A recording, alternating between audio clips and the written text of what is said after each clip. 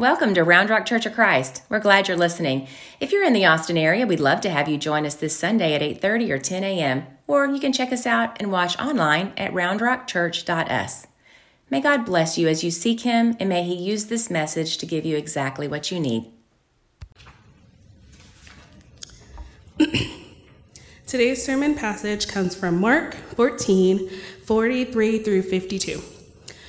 Just as he was speaking, Judas, one of the 12, appeared.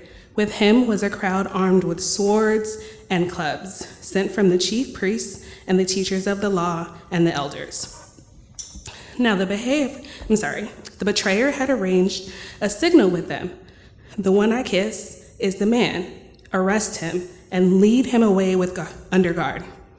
Going at once to Jesus, Judas said, "Rabbi," and kissed him. The man seized Jesus and arrested him. Then one of those standing near drew his sword and struck the servant of the high priest, cutting off his ear. "Am I leading the rebellion," said Jesus, "that you have come out with swords and clubs to capture me?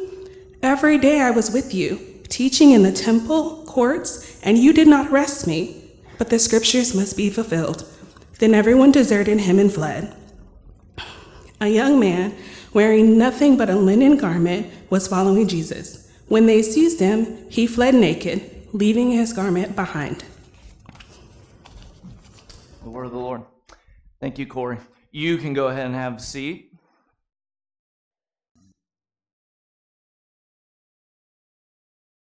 Today, we are finishing the series that has been going on for a while that we call In the Moment. And we're going to finish this series by talking about one of the most common human experiences that any of us can face. Now, this moment in history that we find ourselves in, now we've gotten to 2022, or close to 2022, is that this has been a challenging couple of years that have come before us. And not only has it been challenging because we faced collective challenges, but because we've also faced individual challenges in the midst of it. Think about for different industries like gyms or movie theaters or food, they will forever be changed because of what has happened in this cultural moment as far as everything that we face. Now, one that you may have not heard of, unless you read the Wall Street Journal a couple weeks ago, is that there's more than just a couple fields that are experiencing challenges. There is also the mobsters who are also experiencing challenges during this day. This is a real story. Wall Street Journal posted a couple of weeks ago actually saying that when it comes to the mob game, that mobs are facing an extreme challenge in their future. Not only did COVID actually tank their numbers, awesome, but in addition to tanking their numbers, they are dealing with one of the toughest challenges they've ever faced in history. Betrayal. As a matter of fact, if you track the mob industry, which I know you came to church to hear about this morning, if you track the mob industry, you will actually see a decline. And the reason for this decline is because mobsters are having a harder time recruiting loyal employees. Didn't see that coming, did you?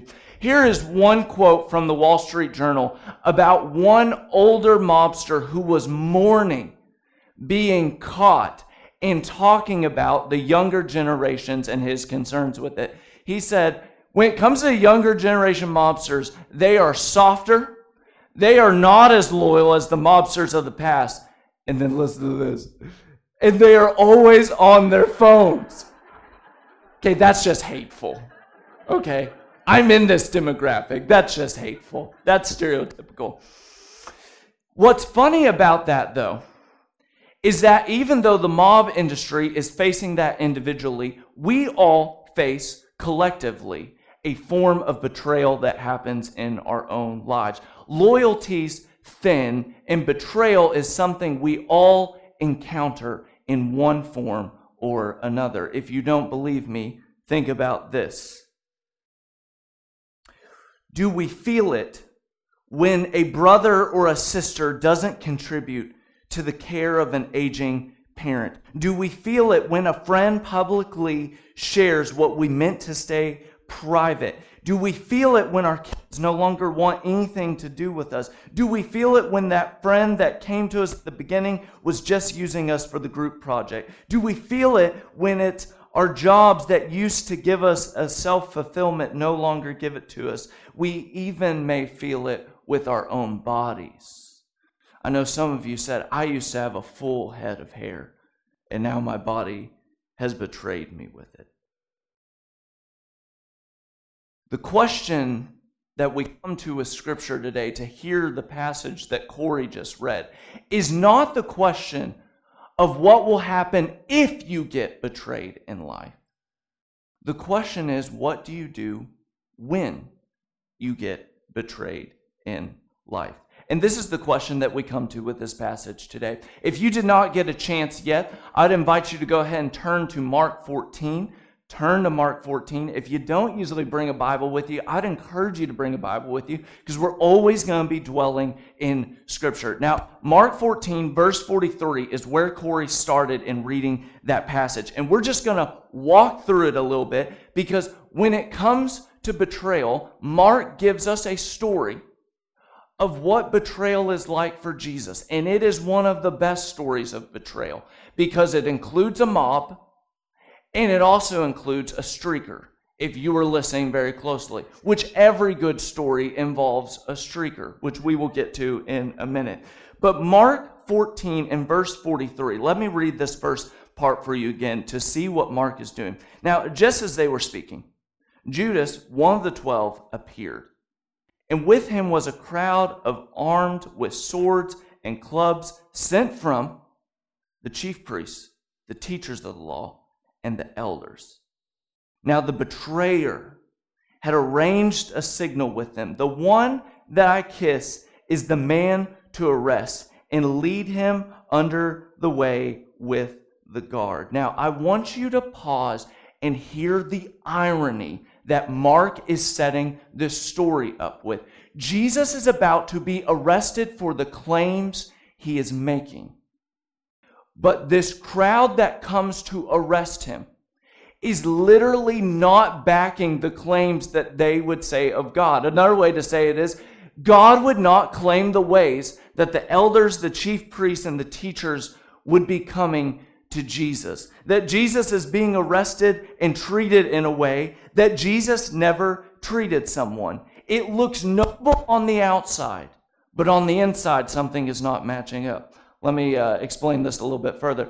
A couple weeks ago, my wife and I were sitting down at this meal, and I sat down, I started to eat this plate, and I took a scoop full of potatoes, and I ate the potatoes. Now, when I put the potatoes in my mouth, I immediately realized these are not potatoes.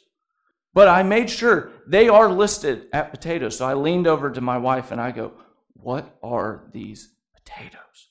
Because they are awful. And she looks at me and she goes, I think they're faux-tatoes. I'm sorry, what is a faux-tato? And she leans over and she goes, it's a type of potato. I'm like, well, what type of potato is this made of? And she's like, I think it's mainly made of like cauliflower and seasoning. And I was like, whoa. Did you just hear that? The missing ingredient. There was no potato in those faux-tatoes. They can call themselves potatoes all day, but I will never call them potatoes. Mark is giving you this moment. This is a faux-tato moment. Okay, not my strongest illustration, I know, but I got it there. This is a potato moment. This is a moment where God's people are coming to claim one thing, but when you look closely on the inside, the outside actions do not match with the inside whatsoever. They may look like the people of God, but they are not acting like the people of God. And this is one of Mark's most passive-aggressive places in the Scriptures. Did you notice that Mark tells you in the very beginning that the crowd comes, Judas is there, but then he switches the title in which he's going to say of who Judas is. He says, the betrayer. Okay, this is the most dramatic way to bring this about. You ever had this moment? You ever have someone that you walk down the halls and you can't detach what they've done from you, from who they are? That you just go through your Rolodex of life and every once in a while you bump into someone that you know is the betrayer? Someone in your life that makes you uncomfortable, someone in your life that just irks you a little bit, someone that you wouldn't trust them further than you could throw them. This is the passage where we actually get the phrase, the kiss of death.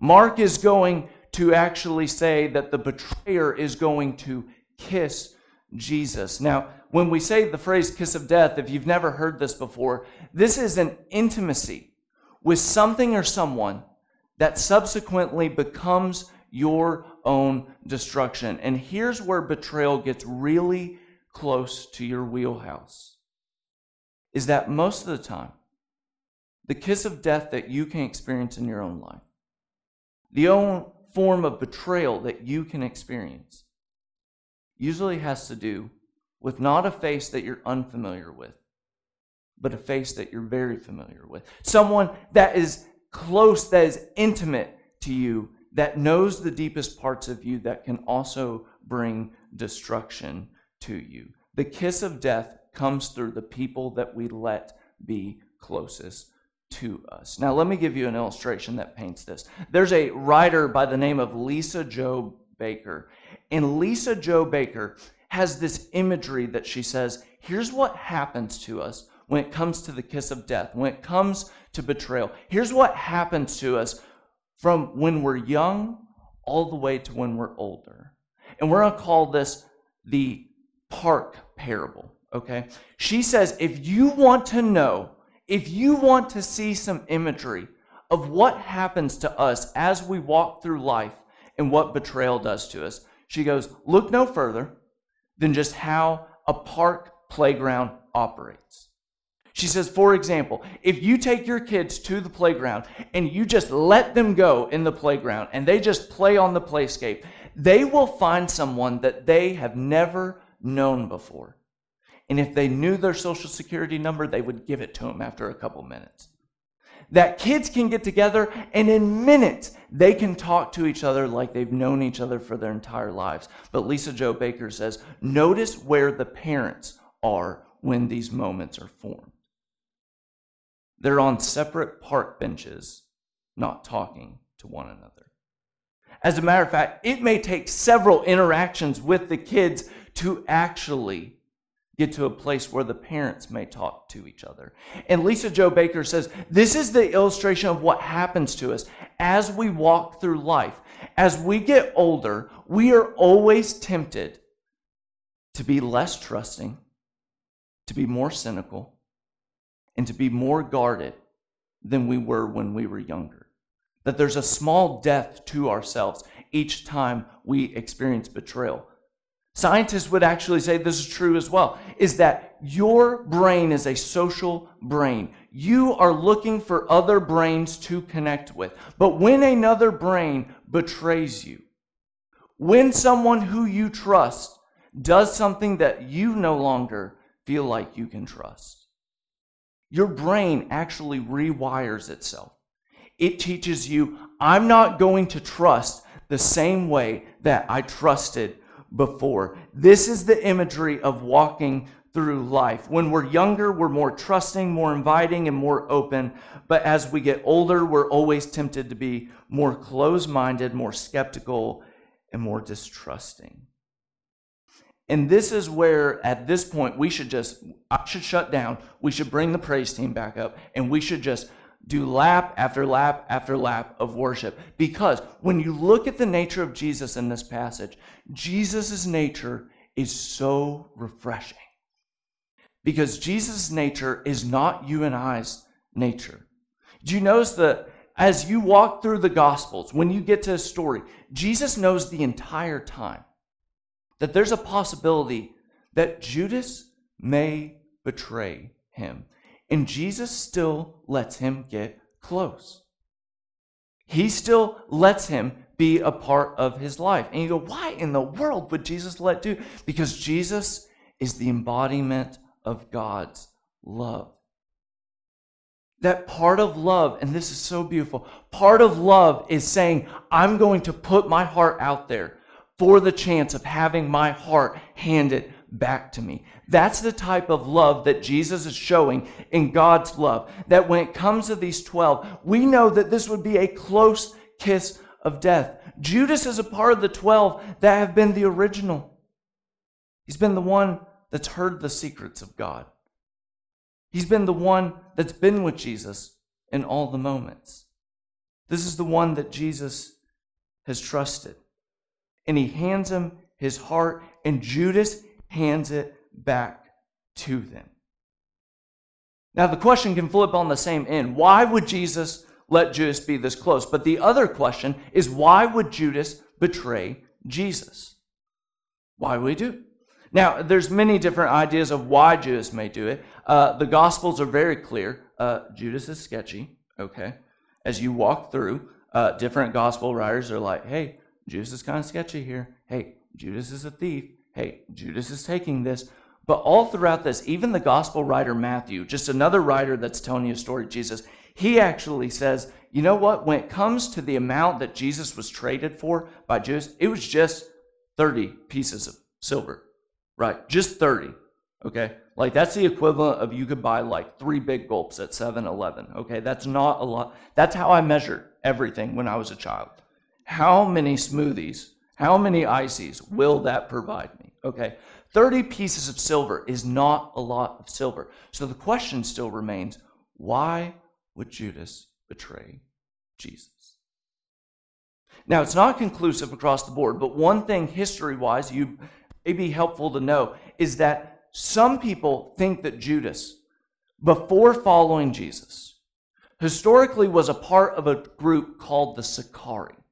And the Sicarii would have been one of the most violent expressions of zealot of the day.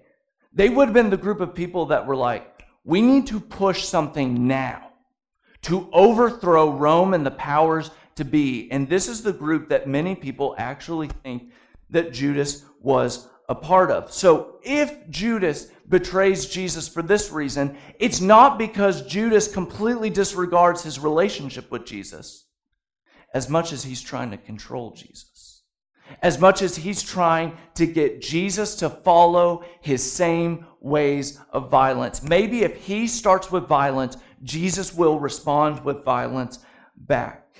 It's so fitting that the word Sicarii means dagger of men.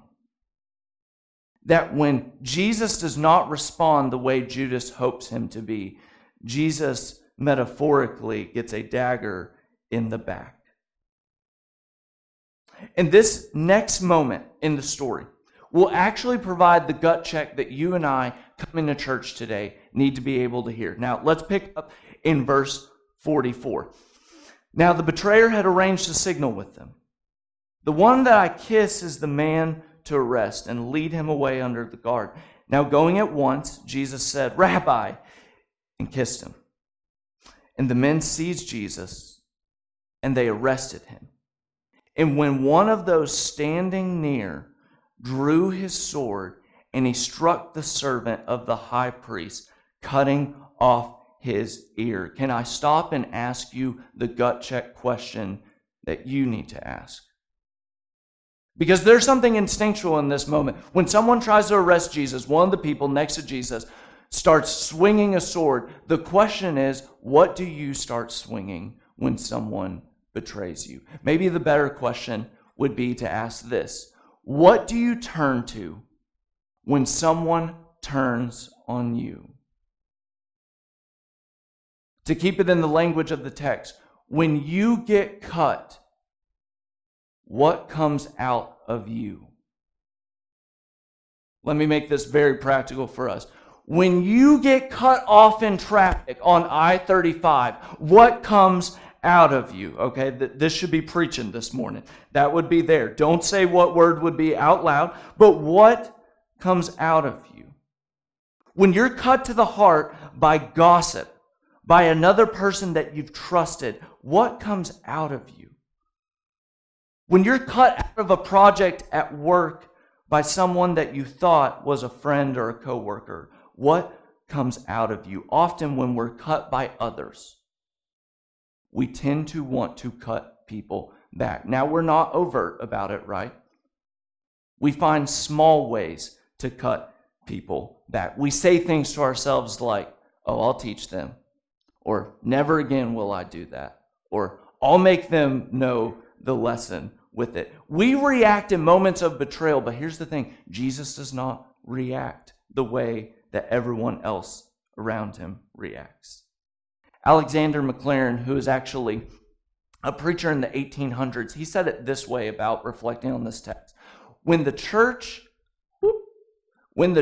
takes a sword in hand, it usually shows it does not know how to wield it.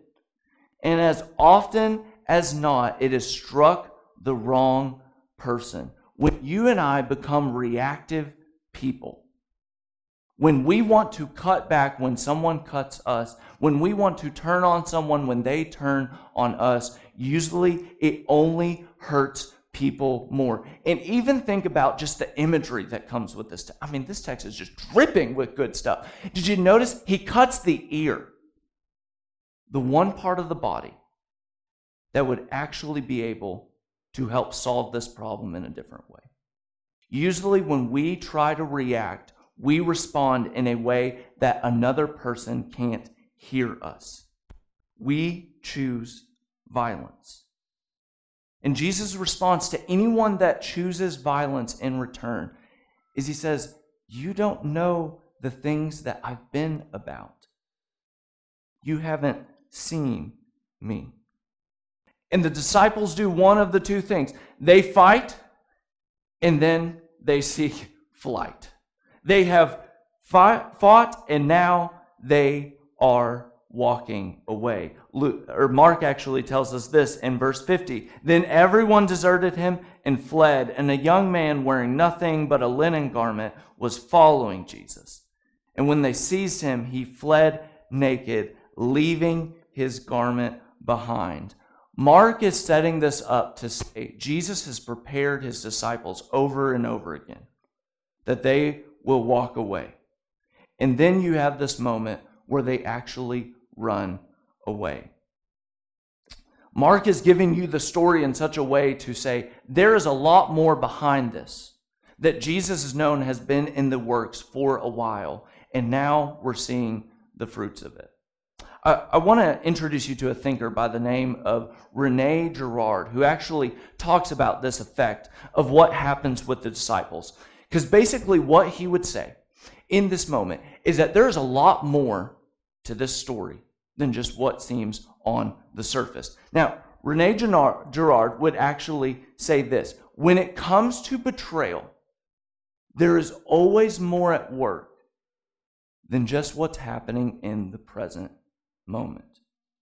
That he would say this for this passage, and he would also say this for how we react to betrayal in our lives. Now, let me give you an illustration because I can see I'm losing some of you.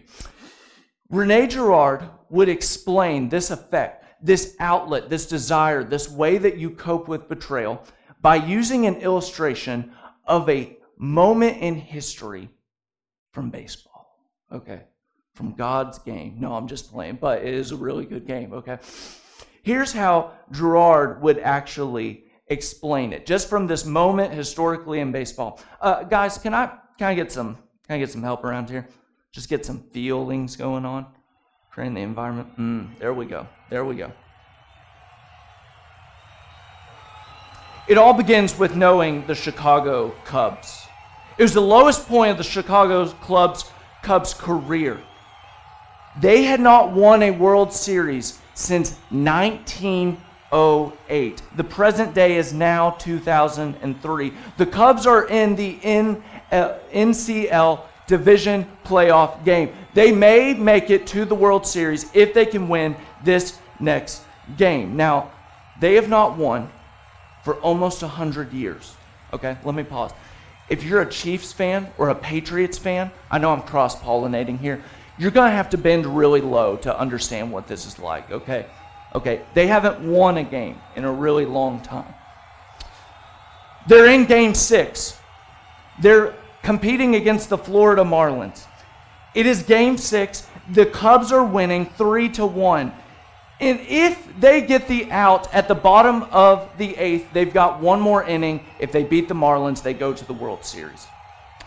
Batter lines up, hits the ball over to the left field side. It is going out of bounds, but the left fielder is sprinting. He's sprinting, and he's going to be able to reach over the wall to be able to catch it. I know some of you are like, he is doing this up way too much right now.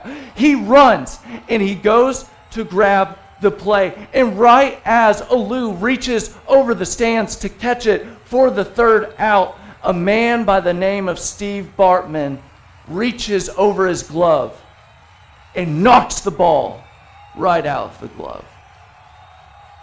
The Cubs do not finish the inning with 3 outs. A matter of fact, because the play still stays alive, the Marlins actually score 2 to 3 more points. And what's even more heartbreaking is they end up losing that game because of Steve Bartman. And then they go to game 7 and they end up losing to the Marlins. And if you know your history, the Marlins go to the World Series and they win it all. It's a heartbreak of every Cubs fan there. But here's the disturbing part. The disturbing part isn't that Steve Bartman reached out and knocked the ball that he was trying to catch it, which, by the way, you probably would have tried to catch the ball too. The disturbing part is that after Steve Bartman tried to catch the ball, the crowd slowly became a mob towards Steve Bartman. And this is where Gerard says, this is human nature. The crowd for the rest of the game starts to chant words that I can't even repeat from this stage about Steve Bartman. Steve Bartman actually has to leave the game early because they're scared for Steve Bartman's safety. Steve Bartman, for the next 5 years of his life, has to lay low because all of Chicago has wrath for him and what he did in this moment to this game. Guys, you can bring me down now. This is where Gerard would say the human nature, the human instinct that's inside me and inside you comes out. Just to note, the Cubs didn't lose the game just because of this. There were 2 more errors in the game. The Cubs had 7 games to be able to play and win. But every Chicago fan, if you ever asked them, why did y'all lose that series? They would be like, Steve Bartman. He's the reason we lost this series. And this is where Gerard would remind you that you and I are people that look for a scapegoat. You and I are people that in the moment we take all of our angst, all of our frustration, all of the things that we're wrestling with, and we bring it into the present moment. And usually we don't look for something, we look for someone to exercise all of our frustration and our anger that we have in the present moment. We say to ourselves, this is justified because of what they did. End of story. And this is where you got to come back to the end of the story with Mark.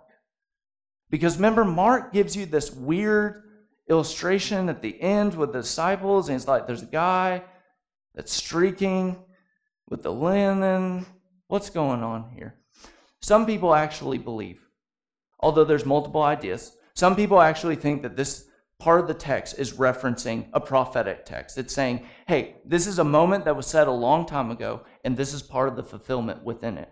Others actually think, with this part of the text, that this is Mark writing himself into the story.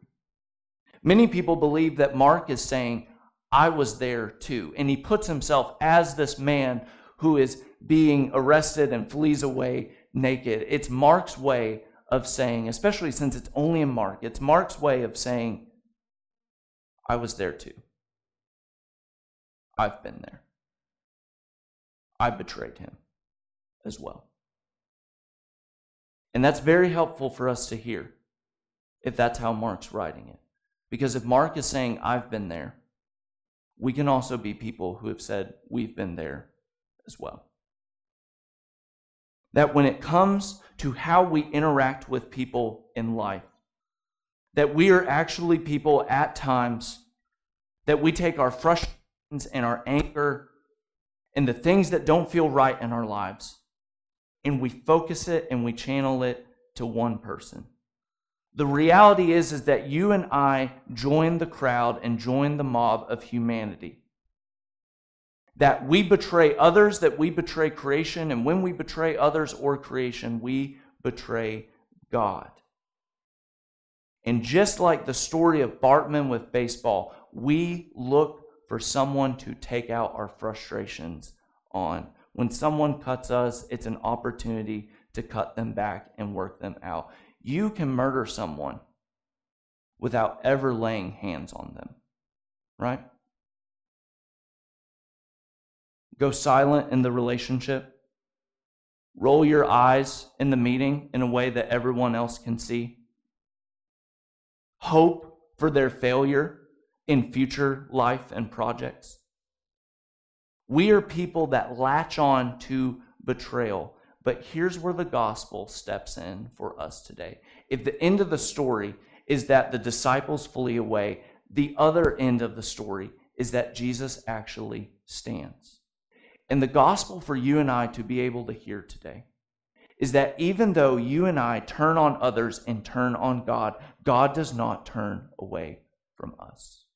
And the question that you ask is, how do you know that? We know that because when everyone turned on Jesus, Jesus did not turn on them. That this God, this Son of God, stepped forward and said, I will stop the cycle of pain and hurt and betrayal. That I will choose a different way. That there is a comfort and a challenge that comes to Jesus. That in the moments where you were not faithful this week, in the moments where you turned on people, God has not turned on you. Through Jesus Christ, we know this. But there's also a challenge that comes on the other side of this. That because God has not turned away from us in Christ, we are empowered not just to interact different with God, but also to interact differently with each other. That we are people that are empowered to not respond the same way when other people cut us or when other people do things that are hard or bad to us. If you are a Jesus follower in the room, you are not a reactive person, but a reflective person. You are to reflect the love of God to every single person. That means that you are not a person that gives themselves to defensiveness, to being guarded, to being cynical, to being suspicious, to being spiteful. And that's been the hope that we've had in the series In the Moment, is that we realize that God has done something for us. And that because God has done this, we are empowered to handle the moments that life throws us very differently. That in the moments of betrayal, you remember how Jesus handled betrayal, and you handle it the same way. As Jesus would say it in his words, turn the other cheek, which is not an easy way for us to be able to live life. But that's why we first turn to the table with each other. If you're hosting communion, I'd like to go ahead and invite you, if you're serving, just to go ahead and grab some trays in the back. And today we're going to finish by turning to the table of communion together. When you come to this table, this is a place where we get a comfort and a challenge. This is a place where betrayers and the ones who are betrayed come. Those who are doing the betraying also come to this table. This is the table where we remember that when we turned on God, God did not turn away from us. In the words of 1 Peter, his wounds will heal us. This meal that you're about to take, when you take this bread and this cup, this is a meal that you need this week. This is a meal that your spouse needs you to take. This is a meal that your coworkers need you to take. This is a meal that that stranger at HEB needs you to take. Because when we take in the body and the blood of Christ, when we take in the one who did not turn on us, we in turn become to the world what Jesus is for us.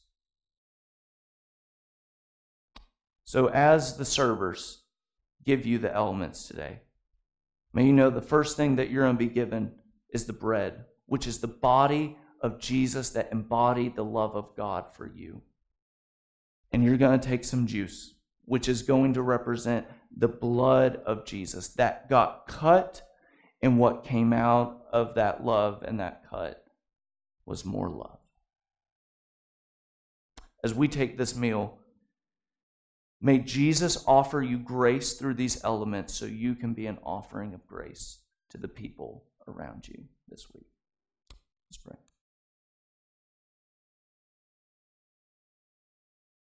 So, Lord, we thank you for coming in a way that we could never imagine, and in some ways that we could never understand. God, we thank you for crushing the cycle of betrayal and hurt. God, we come to you with all of these feelings over the past year. God, may we know that we can set down the frustrations, the hurts, the different aches that we have in life. God, help us to bring those things before you to where we do not channel it out in the relationships with the people that we love the most. May you bring our tensions and our frustrations and disappointments. May we feast on you in a way that helps us and empowers us to love instead of resorting to any other way of life. We thank you for your sacrifice, and it's in your name that we pray. Amen.